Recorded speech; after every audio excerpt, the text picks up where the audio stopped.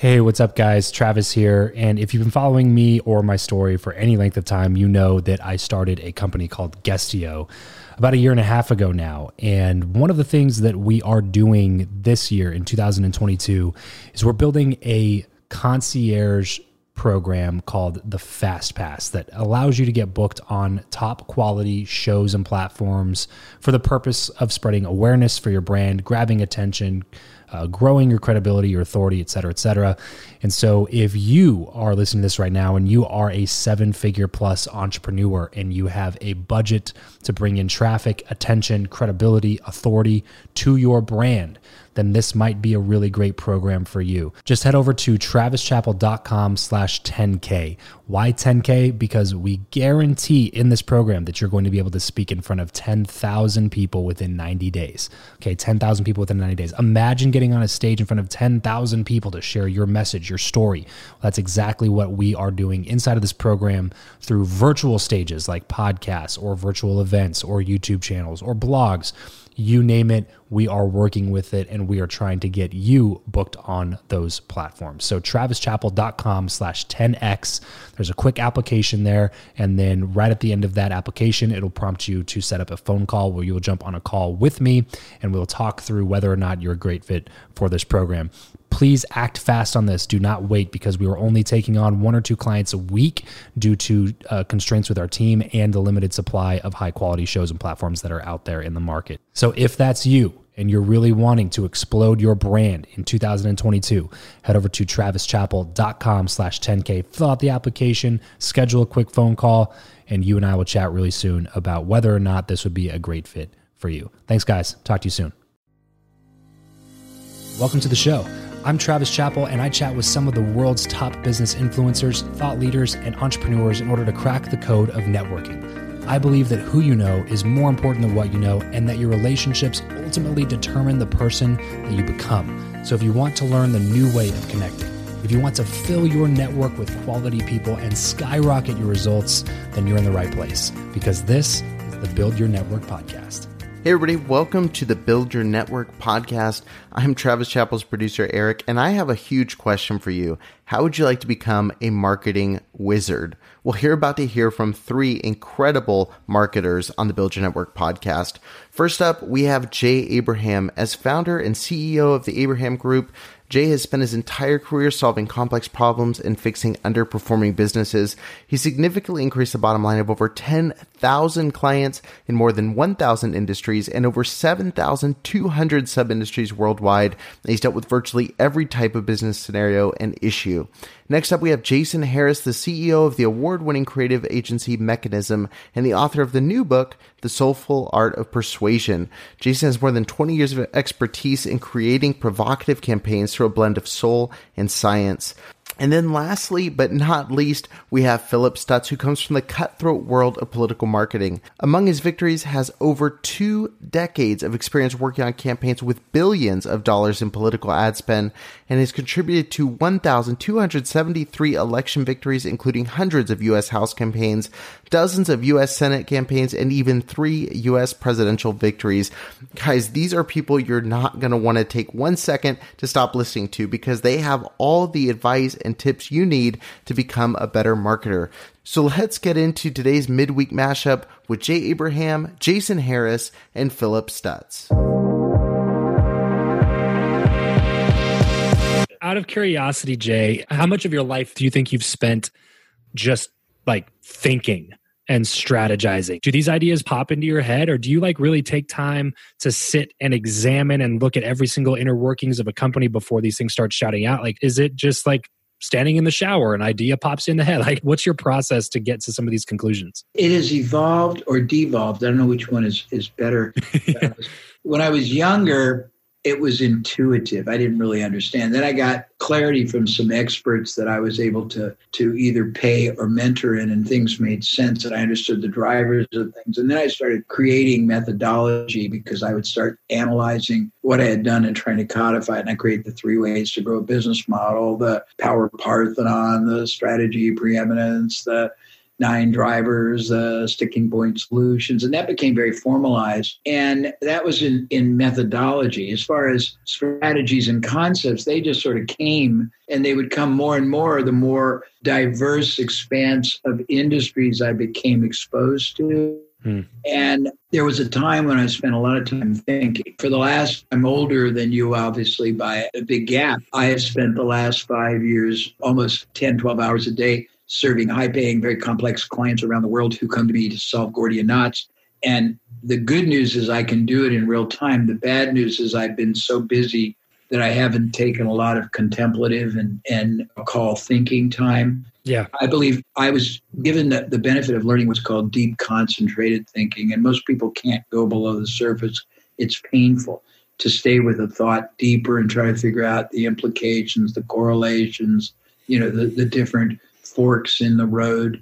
There's a disciplined process, I think, to strategic thinking, to critical thinking, to consequential thinking. All of them are a bit different. And I think you've got to be able to expand past whatever your comfort zone is to do it. Yeah. Can you dive a little bit deeper into that process really quickly? Sure. Is that something that you can do quickly? Deep concentrated thinking means taking a concept and keeping going deeper and deeper and not stopping. For example, I have an office. Can you see out that window? Yep. Yes, sir. It's a runway of a private airport. It's very nice. It's one of the nicest airports in Southern California. And I look at airplanes. I look at it and I don't see an airplane take off. I wonder who's in it. I wonder where they're going. I wonder who's fixed it. I wonder who's certifying it. I wonder if that person's tired today, if he forgets to put a screw or a bolt on. I wonder how quickly they have to refuel. I wonder all kinds of things that fascinate me. We did a program one time called Do Something Different. For 13 weeks, I made people every week do one thing out of their comfort zone. For example, if your process and regimen every day, Travis, is getting up, going to the bathroom, taking a shower, having a cup of coffee, reading the paper, or going online, and then getting dressed and typically going to work in the pre-COVID days, I would have you still go to the bathroom because you don't want to avoid that, but do everything else opposite. If you normally drive to work down the highway, go down the side streets and pay attention, and then think about what different experiences, observations, feelings you had, and share it. And I would do all kinds of things like that just to break people into thinking differently. Or when you drive down, I go to a grocery and I'll just see a grocery. I wonder how do they do logistics? How do they restock? How do they know whether it's 6 SKUs or 4? Why? What do they test? I've learned probably more than is healthy because you keep thinking way beyond the outer periphery of something and you look at all the drivers. It can certainly become an obstacle to getting things done rather than a mode of getting things done. Yeah, it's a very fine line. Yeah. Well, Jay, I want to be respectful of your time. I do want to talk with you a little bit about relationships and networking. I know that's been something that's been huge for you throughout your career. The question that I ask everybody that comes on the show to get this conversation headed in that direction is this, and I'm excited to hear what you have to say about it. Do you believe that who you know or what you know is more important, and why? Wow. I don't know if one or the other, if you want to be truthful, I don't know that you can separate. I mean, what you know is very powerful, but if you can't deploy it, it's sort of a Pyrrhic victory, isn't it, Travis? Yeah, right. And who you know, you can know some of the coolest people in the world, but if you don't have value that is exchangeable for some form of compensation, whether it's financial, whether it's psychic, whether it's connectivity, then that's pretty worthless. I would say you probably have to have the right balance of both, and that balance is probably dynamic depending on what your outcome is. Yeah, sure. I gave you the answer you want. That's why I leave it open-ended. I like to hear what people say. I've been very blessed in my life. I've had some of the greatest mentors, benefactors, clients who I learned from. I've been very blessed. I've gotten to hang out with people way, way above my intellectual or pay grade. And that's been, I think, a function because they found me incomparably interesting. But the most interesting people in the world, if you want to tell people how to have great relationships, are the ones that are the most interested. Me telling you all about me isn't going to be as powerful as me learning all about you. Yeah. I mean, I've had many experiences where I've spent 99% of a conversation just asking really interesting questions about the other person and telling them nothing about me. And I have people say, you're the most interesting person in the world. And I've told them nothing about myself. And I think that part of the misunderstanding about networks, connections, relationships in business or otherwise is that it has nothing to do with you. It has everything to do with the other person. But I think value creation, far too many people go, oh, how can I add value to you? Well, that means the fact that you're asking is in itself the first mistake, don't you think? Yeah, exactly. How about don't ask me that question? Number one, don't ask that question anymore. That's the mantra of the typical networker. Hey, Travis, how can I add value to you? I mean, Jesus. Yeah. There's no question that's more attached than that question right there. Like if you're going to help them, there's going to be an attachment at the end of it. There's going to be another ask if you give them a way to add value to you. Yeah, I think that the greatest, you didn't ask the question, but I'll answer a question that was not asked. This episode of the show is brought to you by Indeed. We are driven by the search for better. But when it comes to hiring, the best way to search for a candidate is not to search at all. It's to match and match with Indeed. If you need to hire, you need this platform, guys. I'm telling you, Indeed is your matching and hiring platform with over 350 million global monthly visitors, according to Indeed data, and a matching engine that helps you find quality candidates fast. Ditch the busy work and use Indeed for scheduling, screening, and messaging candidates so you can connect with those people even faster. And it doesn't just help you hire faster. In fact, 93% of employers agree that Indeed delivers the highest quality matches compared to other job sites, according to a recent Indeed survey. And look, guys, one of the things that I wish I would have used Indeed for is this matching service. You can search and search and search and search and search all day long, but to actually be presented with quality candidates, like hiring a recruiter for you that's presenting people that has actually done the work to vet them and bring quality people in front of you. That work by itself is the fact that it's done by a software instead of like a team of high quality recruiters is pretty insane. So they leverage over 140 million qualifications and preferences every single day, which is why Indeed's matching engine is the best one that you can use. It's constantly learning from your own preferences. So the more you use it, the better it gets at doing the job for you. Join more than 3.5 million businesses worldwide that use Indeed to hire talent fast. And listeners of this show will get a $75 sponsored job credit to get your jobs more visibility over at Indeed.com/Travis. Just go to Indeed.com/Travis right now and support this show by saying you heard about Indeed here on the podcast. Indeed.com/Travis. Terms and conditions apply. If you need to hire, you need Indeed. If you ask me what the greatest power of connectivity, I would say it is the ability to ask meaningful, relevant, and progressive questions. And then the second attribute would be the ability to listen and acknowledge, because most people don't hear anything. They're so busy, Travis, queuing up what they want to say. Right. I used to do an exercise where people would say, you meet someone, they go, say, how are you? And I would say, geez, my shoulder hurts. And, I'd list a plethora of problems. And they'd say, great, because they didn't listen. Yeah. And I just wanted to see if anybody listened. And most times they're so busy, they're not hearing what you're saying because they want to talk. That has been one of the biggest blessings, external, non-expected blessings of starting a podcast, honestly, Jay, has been just having to work on your ability to ask good questions. And it bleeds into every single part of my career at this point, not just asking questions on an interview format like this, but in general, having more genuine curiosity and interest in the way that people live their lives has been a huge, huge blessing. Cherry on top of doing what I get to do on a daily basis as well. That's wonderful. And I think probably one of the quintessent ultimate or quintultimate, whatever the word is, fulfillments. But I think I learned Socratic interviewing years ago. And I also realized that every human being has meaning and fascination and differing perspectives. And it's really, it's an exhilarating process to try to discover how many different realities exist around us. Yes, I totally agree with that.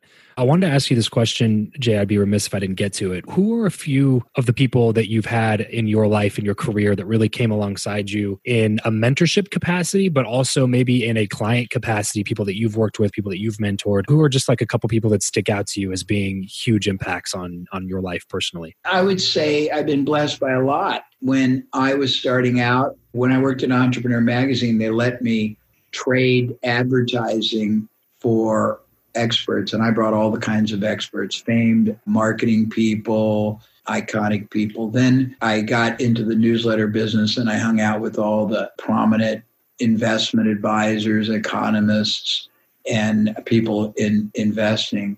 Then in the early 90s, I got involved helping Tony Robbins, and he and I built a nice relationship. And then when I wrote my first book, the deceased Stephen Covey was a benefactor to me. All kinds of people that were prominent authors, experts became my friends. And then I got involved in helping people in some of the real emerging areas.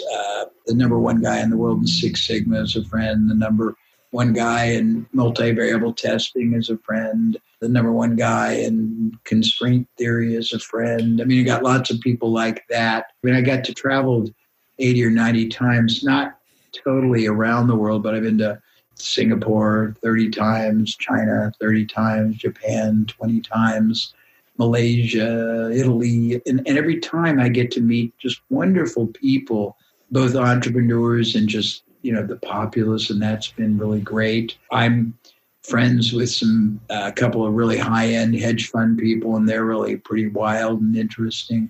It's interesting. I started out as a performance consultant. Then I became very big in training. Back when it was really a huge business, we used to do every month 600 to 1,000 people at $5,000 a piece, and we used to do $25,000 makeovers in China through translation. And then I stopped, and I do almost nothing in the information marketing world anymore, but I think some of them are interesting people. I've tended to go with really eclectic entrepreneurs, and I've been blessed to hang out. I mean, I've helped Damon John for 9-10 years, and I find him to be really a charming, authentic person. Dave Asprey from Bulletproof Coffee, I find to be a very inventive person. I've been blessed. I have so many relationships that it becomes almost a haze, but it's a very good haze.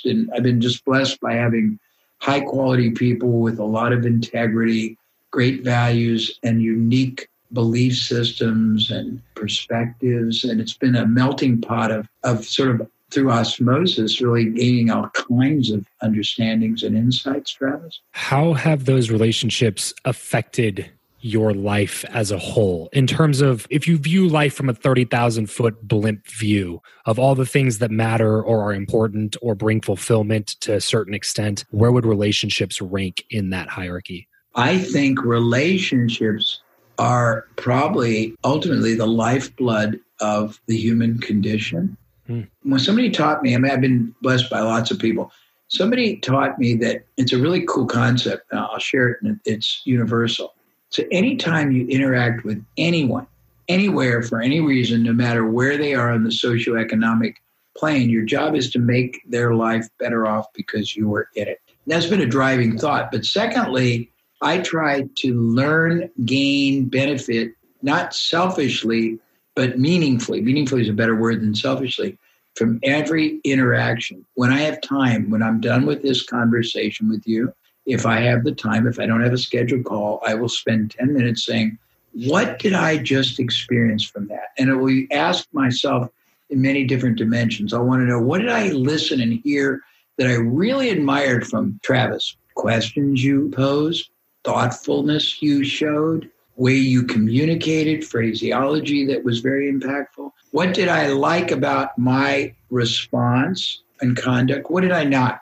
Did I talk too fast? Did I get too tangential? Was I too esoteric? What can I be better at next time? What can I not do? And I think most people don't do that. They just go through life so rapidly and distortedly, and it's just a big haze. Yeah, it's a lack of intention. If you ask anybody, tell me today everything that happened, most people couldn't. So curious to know the timeline that was, between taking that first job, filling up inflatable beer cans, and starting your agency. Like, what was the timeline there, and what do you think the top 2 or 3 lessons were during that timeline to help you make your agency so successful?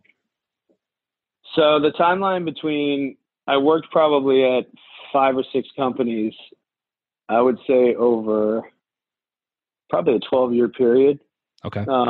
And I always knew it wasn't, am I going to open my own thing? It was always, when am I going to open my own thing?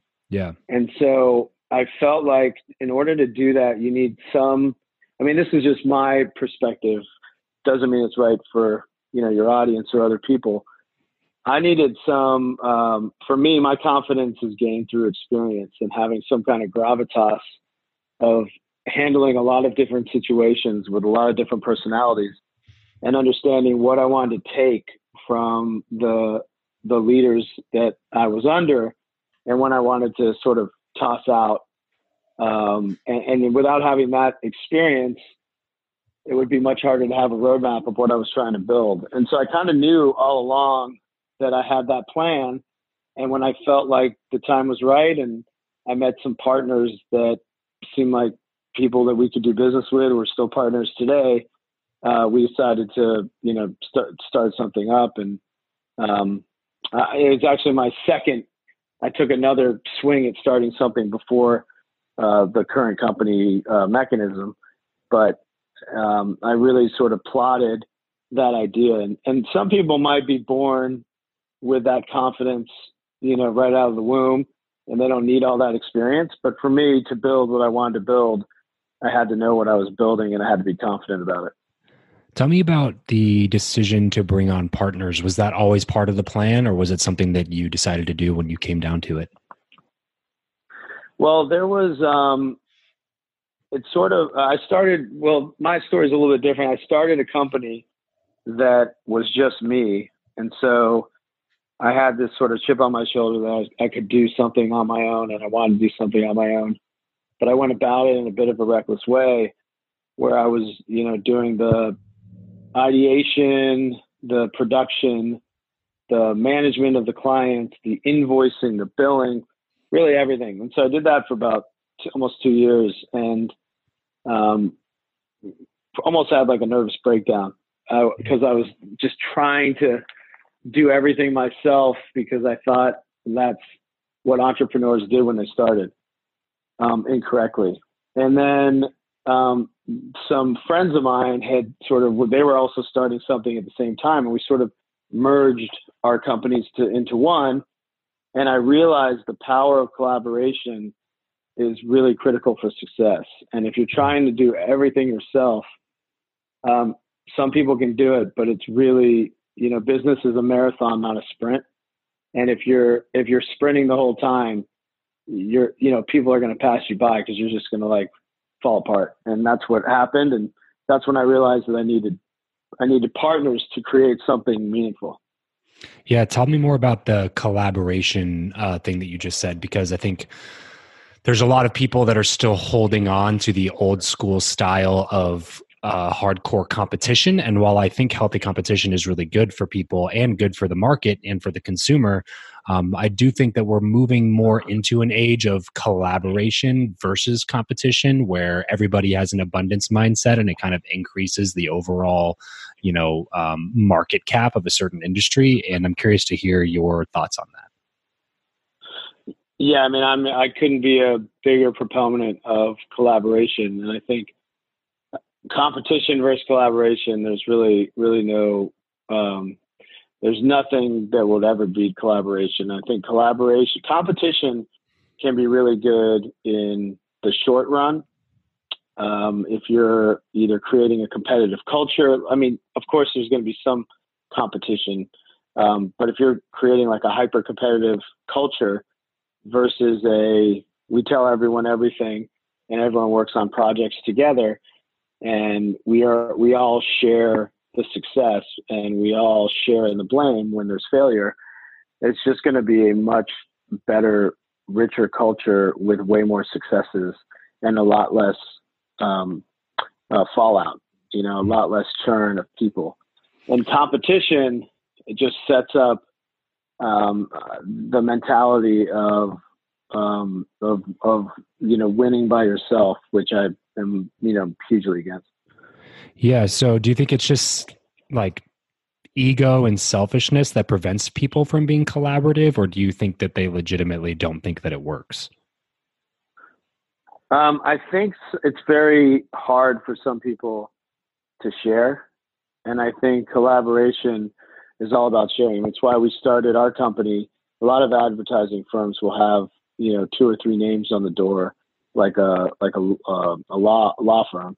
And we consciously wanted it to be one name, mechanism, and the people behind the firm were sort of less important. And whenever we're talking about making decisions, we're always thinking about the best interest of the company and not the individuals. And I think the people that are still living in the, competitive mindset, I think they're, they might have a lot of short-term success, but in the long run, they're not going to have a lot of friends left in the end. And I think it comes down to, can you share credit? Can you share the stage? Do you want to share? And if you can't do that, it's not that you can't be successful, but it's that you can't be successful long term. You can't ride that success unless you're a billionaire or born rich or inherited a lot of money. Then you can do whatever you want. But I strongly believe that collaboration is of paramount importance. So that leads me to talk a little bit about your book, The Soulful Art of Persuasion. I have a copy in front of me right now, and I want to read a little excerpt from that to touch on what we were exactly just talking about, long-term success and relationships and things. And when I read this, it hit home really close for me, just because this is what my entire show is about, is long-term relationship building and how it factors into your success. And so this is what it says: demonstrate that you care about things other than just making money or getting what you want as quickly as possible. Don't sell anything you wouldn't buy yourself, whether it's a product or a service or an idea. Don't be afraid to say no, even if it costs you something in the short term. Care about your relationships and do your best to see that none of them ever drops to zero. And show that you're genuinely committed to whatever you're advocating by putting your own skin in the game. Let go of short-term transactional thinking and start playing the long game. So you already mentioned the long game, something we already been talking about in terms of collaboration versus competition. What are some other key aspects of the long game that people playing the short game should be aware of? I think a couple attributes of playing the long game. One of them is whenever I hear no, I always think of no for now. Like that just pops in my head. Yeah. And if you're pitching a client or an investor or whatever it might be, whatever field you're in, you're going to get a lot of doors slammed in your face. You're going to get a lot of no's, but you're also going to get a lot of opportunity to build relationships. And when I hear a no, I always like to keep a relationship with that person and find out, what we could have done better, what we could have improved on. But then just always keep that person top of mind. Reach out to them every 6 months. Make sure you stay on the radar. I mean, we've won a lot of clients that we've lost because we've kept the relationship.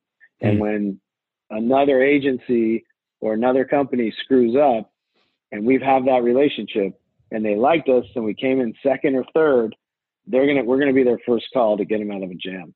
And so I always, that's long game thinking. Not, I can't believe this jerk didn't pick us. We had the best presentation. Screw that.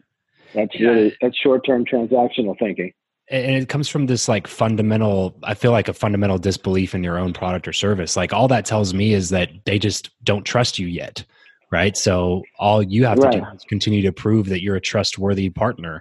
And I've had that happen on multiple occasions with my show where I'll reach out to somebody and they say no, they're not going to come on my show. It's too busy. They're too busy, or my show at the time wasn't big enough for them to say yes. And instead of getting super upset about them not taking their time to come on my no-name show at the time, I asked if there's anybody I can introduce them to, and I made like key introductions to get them on other shows that were way more prominent and bigger than mine, of people that I, had relationships with. And then through that, 5-6 months later, was able to get them back on my show, because that's an uncommon action, right? Like, they're not used to telling somebody no and then getting value from them anyway. It's like, wow, you didn't just care about you getting value from me. You actually cared about giving value to me. And so in a couple of months, when you reach back out again, yeah, I'll probably end up saying yes, because you helped me out when you didn't have to. I mean, I think you're hitting on two amazing principles. I mean, I guess you inherently sort of have that. A lot of the lessons in the book, I had to learn. Like, they're habits I had to learn. I'm not a naturally generous person. Yeah. I mean, I'm a naturally kind person. Yeah. Like, I approach everyone equally, but I'm not naturally giving stuff away at every turn. Yeah. And what you just hit on is a key component, which is generosity. And that is really about giving something without ever expecting anything in return. And when you do that, you end up getting things back and with compound interest, and you don't know how, you don't know exactly when, but if you're giving away things for free, like connections, advice, your time, can even be a little gift that you're thinking about the person. Mm-hmm. Those things add up in the long run to pay off. But if you're doing it with the goal of getting something back, that's the wrong way to think. You have to be thinking about being habitually generous, and like, it worked for your show, and you didn't know how or when, but all of a sudden they gave you they might not have done your show, but they gave you another great guest and recommended someone because you gave them something. You were generous with them, generous in spirit. And the other thing that you had mentioned in the part that you read is this idea of never let relationships drop to zero. And that's something that I've had to really work on. And when I say habits in the book, if you do them enough over time and you're conscious about them, they become second nature, and they become habitual. And never let relationships drop to zero it goes in your personal life. It's for personal growth and sustained business success, where you're always thinking about who you can reach out to. And when you reach out to them, it can be, you read an article and you're like, who would be interested in this article that's in this industry that I can send it to? Or it can be anything that reminds you of that person, and keeping those relationships without hitting people up to ask for something. That's really critical for success. Totally. Yeah. Couldn't agree with you more on that. You guys have been fortunate to work with a lot of different, just really well-known brands like Fiverr and Papa Murphy's and Miller Coors and, Peloton. Yeah. Like Peloton, another big one, Pepsi, like just really big brands, Dove and all these other ones. Has there been a particular, maybe not just relationship, but particular piece of work or ad that you guys have worked on that you were just particularly proud of? We did, I'd say there's two that really stick out. We did a big brand campaign for HBO that was called What Connects Us. And it involved, basically the cast of every show from Game of Thrones, every show you can think of, Veep, you name it. Mm-hmm. And we had all the famous actors do that famous HBO sound of, that shh. Oh, yeah.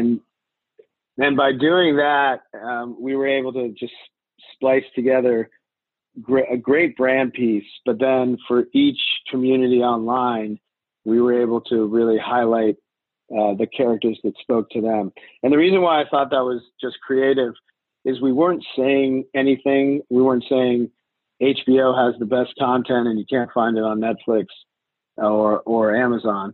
We were saying that HBO is premium entertainment, but we're just going to remind you of that sound. When you hear that sound, you're about to watch something great. And so we just did it in a way where you got the message, but we weren't listing, listing features and benefits. We did it in a way where you got it instantly in your subconscious. And so that work I was really proud of. Yeah, where you're linking a soundbite to an emotion. That's right, exactly. And you're showing, not telling. Right. And then we recently did a piece for MedMen, which is the cannabis. They call it the cannabis company. They call it the Apple of weed. They're going to be the leading retail store for cannabis. Mm-hmm. And we created a film called The New Normal, which really shows the history and progression of cannabis in America, and the fact that George Washington grew it and sold it, and then it became criminalized, and then we were incarcerating folks for having a little bit of cannabis, to having it medicinally available, to now it's going to be eventually legal everywhere, but there's health and wellness benefits, obviously depending on how you take it. And we called that the new normal. And it was just a very, I think, clever way of showing the history, with MedMen being sort of the pioneer of the new normal. It used to be normal.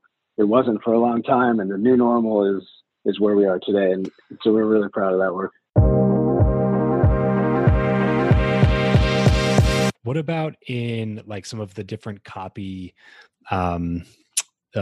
pieces of copy that you had written for some of these campaigns, whether it be spoken on a radio ad or a television commercial, or written on Facebook or a magazine spread or whatever it might be?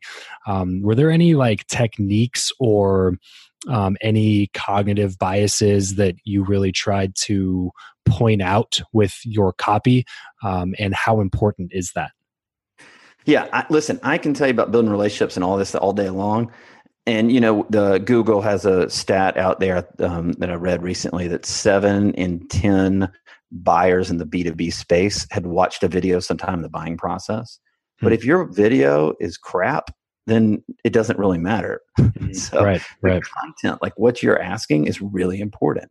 The copy is, and this is why we go back and research the customer so much, just like we research the voters. So when we run those ads, we know exactly the pain points. We know exactly the motivating points of those voters we're going to run those ads to. And now you can hyper target through the digital platforms. And, one example of this, Travis, is negative ads. Like, everybody hates negative ads. I get it. Yeah. I've written and a ton of copy on negative ads.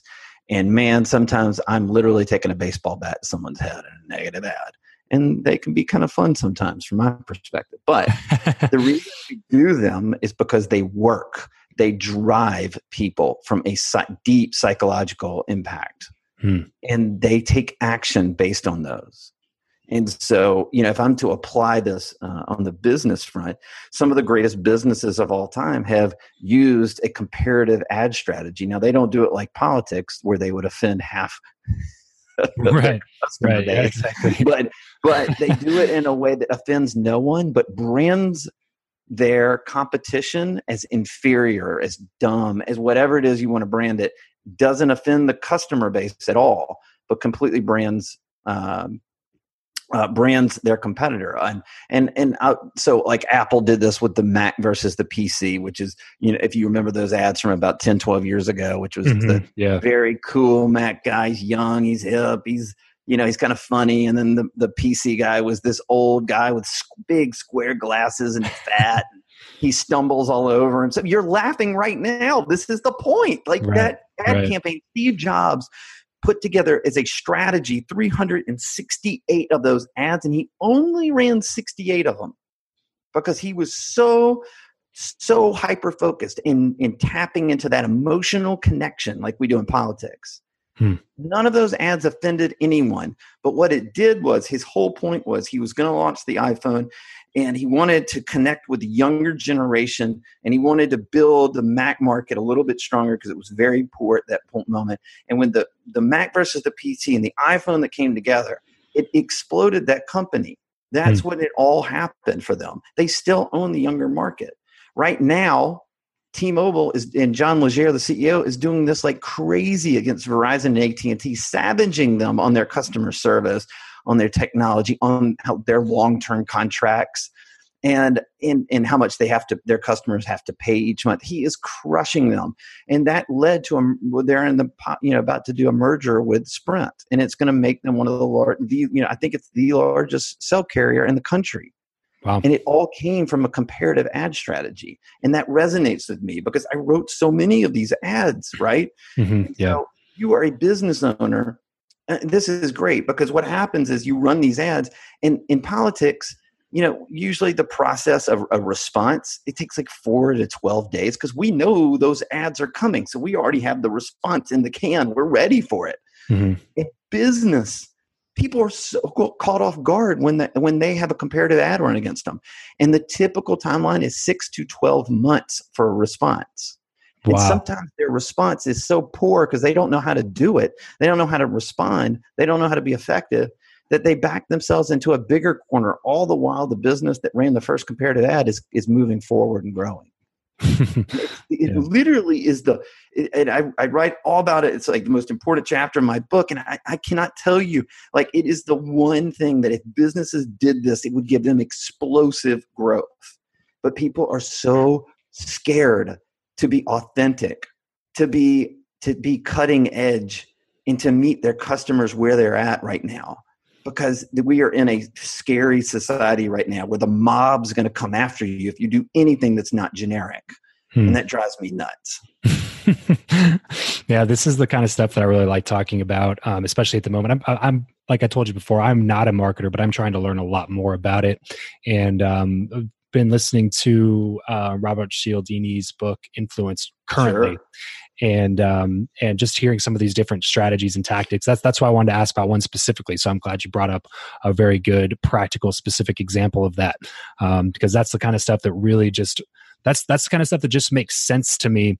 But it is done. I feel like the effectiveness is so like underplayed that people just don't use them for whatever reason. They're so focused on making the video quality awesome or the, photography awesome in their ad, or like the graphic design is on point, that they just fail to make the right copy and like pinpoint the right emotion on the person that's actually trying to buy their product. And it's crazy to me to watch from, like I said, a bird's eye view as an outside perspective on the marketing space. And then another book too that I recommend for anybody listening to this right now that wants to get into this kind of stuff a little bit more tactically is Win Bigly by Scott Adams. Have you heard of that book, Philip? Have you read that? No, but I have a company called Win Big Media, so I should read it. Yeah, for sure. Yeah. So Scott Adams, the creator of Dilbert, wrote this book, and it was a book on persuasion about how Trump won the presidency. Yeah. So it seems like it'd be right up your alley. There's another company that encompasses everything we're talking about right now, and really, I call it. I just wrote a piece a couple of weeks ago. It's on my Medium page, but it's called the Chick-fil-A economy. And Chick-fil-A is doing all of the things we're talking about, and they are growing and I think they're like the third or fourth largest fast food company in the country right now. Wow. And one of the things is they have a total commitment to not only charities, but they take they're not open on Sundays because their whole mission, their whole culture is that their employees need a day of rest and reflection. Now, people may not always agree with that, and Wall Street definitely doesn't want them to be closed on Sundays. But the fact is that was a commitment the owners made to their employees. And so it was a commitment to helping others. So they built a great company. The authenticity of that company based on what I just told you, but also the quality of their product. We just had a party at my house a couple of weeks ago. We had charcuterie and cheese spreads. We had fruits and desserts and everything. And my wife at the last minute goes out and buys 100 chicken nuggets from Chick-fil-A. Within 1 hour of the party, those were all gone and nothing else had been touched. That is a great product there. Yeah. And then they market to emotion, like exactly what we just talked about. Chick-fil-A for 20 years has been running these TV ads where the villain, the bad person in the whole campaign is themselves. What they do is they put a cow on their commercials that says, "Eat more chicken." Yeah. Don't kill me. they turned the comparative ad and they made them the bad guy. Right. How brilliant is that? Yeah. And that is listen, think about this. If you're a business owner, how many marketing campaigns do you really want to run in your the life cycle of your business?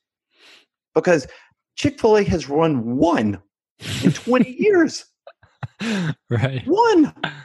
And if you're going to invest money and spend money and make mistakes and do it with tactics and all of those things, then that means you're going to have another one in holstered at some point down the line, because that one eventually won't work. Yeah. And Chick-fil-A ultimately gets this. And so, I've dubbed it sort of the Chick-fil-A economy. And I believe that's it. They build loyal, raving fans. And they're only open 6 days a week. It's crazy. They're not even open 7 days. You're making me want to go get some Chick-fil-A after I hang up. What a great product. Yeah. Well, that's it for today's show. If you want more advanced networking strategies as well as an instant network upgrade, then consider partnering with my BYN Inner Circle Mastermind. There are already dozens of high-quality entrepreneurs in the group. There's dozens of video lessons on networking. There's monthly calls. There's accountability crews and more, all for the low investment of just $99 a month. So head over to byninnercircle.com to jump in. That's byninnercircle.com. Thanks so much for joining us on today's show. See you next time. Remember to leave every relationship better than you found it.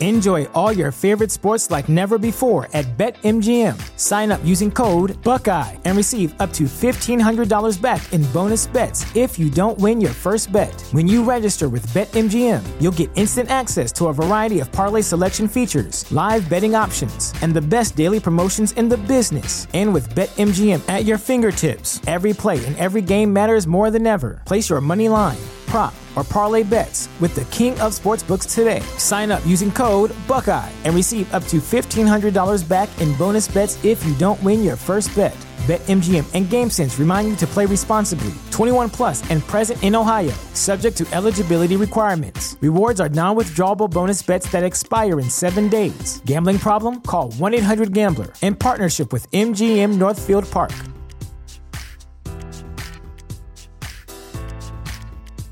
Say goodbye to your credit card rewards. Greedy corporate mega stores, led by Walmart and Target, are pushing for a law in Congress to take away your hard-earned cash back and travel points to line their pockets. The Durbin-Marshall credit card bill would enact harmful credit card routing mandates that would end credit card rewards as we know it. If you love your credit card rewards, tell your lawmakers, hands off my rewards. Tell them to oppose the Durbin-Marshall credit card bill.